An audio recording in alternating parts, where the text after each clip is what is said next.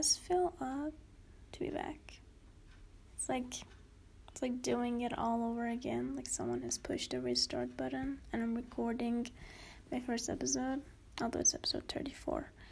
Anyways, welcome this episode. Happy New Year to you all. I gotta admit, 2021 for me was probably as bumpy as 2020, but the development I have felt in this past year sparked a joy in me for the upcoming year. Of course, each one of us may have different feelings about the forthcoming months or even now, and they may or may not change. And I just want to say that whatever you're feeling is valid and true, despite how your life has been. Hope that all of you get to be blessed with the best of the best in every area of your life. This episode is going to be about a moment I have missed a lot in my life. A moment I always think of but never catch. The present moment, obviously, always recurring, never ending, and forever flowing. What is present moment? Why do we miss it? And why is it important? Can you recall an event in which you felt so lost that you lose track of time completely? Maybe you have multiple events in your life like this. I can name a few, when I listen to my favorite songs like, okay, here we go. Pristine by Snail Mail or Howling by RYX. I am put in this state of flow. I even forget my own existence sometimes. You may even had moments like this too as well, like perhaps when you worked on your art projects or when you weren't doing any work at all and simply were admiring the moment, basically. It is in such moments that you feel alive and somewhat safe in life. Not saying that your safety completely lies in the present time, but in a way it does. When you feel fully present, you feel alive and at peace. Yeah, that's the best way of putting it, I guess. So, how do you get into it? Well, but not trying to.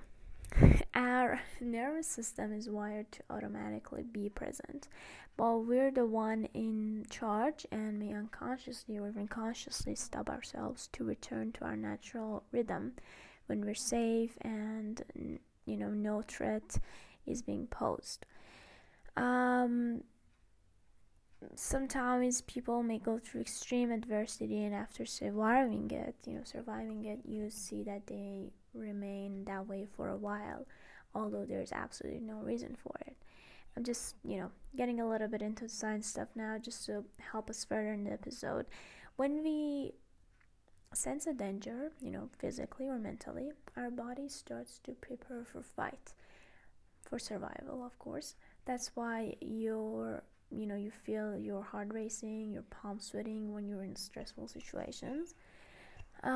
After being done with it, your body goes back to normal, but not always. If this event occurs more frequently without any break, or without you doing anything about it, your nervous system may stay in the state of survival mode for however long, which usually means that you don't allow yourself to be at peace or avoid being present at all costs, basically. Of course, I am not saying that I'm judging. I have been there before and it is more common than you think. It's a natural response to what one has experienced. Basically, everyone deals with it their own way. So when in survival mode, you are in a way stuck in the past.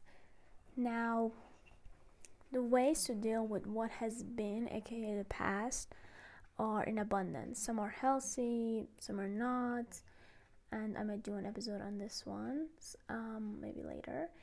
Sometimes we might go far in the future and be there, and How do you know you're in the future? Well, pay attention to how you really feel. You feel anxious and worried, then you're thinking about the future. So same thing goes for the past. When you feel regretful mostly, you're likely in the past, obviously. Now, being present isn't a competition. It can't be forced. You're effortlessly put in the state when you aren't thinking about the future or the past. What's left is the moment. It doesn't have to be anything profound like being in the most breathtaking place in the world, although it can be. It can be basically as simple as lying on your bed and listening to your heartbeat, or your sound of your breath, or the sound of cello coming from your neighbor, or the smell of butter melting in your kitchen. Anything that you may feel, anything that may feel insignificant, that makes up this moment, is always here and is never going anywhere. You later revisit this moment and feel truly alive and in your element. If you start doing this more often, your life may not change overnight or profoundly. There's no guarantee in that, but what it does is shifting your perspective of how you view your life. When you are doing anything, you're truly there and living. I think it does bring in more peace into your life. It's essentially where life happens. It's now and now and now. Yeah, I think that wraps our episode for today. Basically, what I always wanted to say about this episode, so I'll pretty much wraps it up.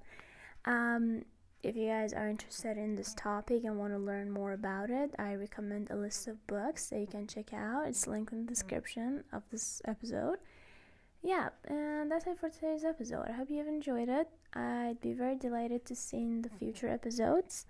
I wish you guys a great week, and bye bye.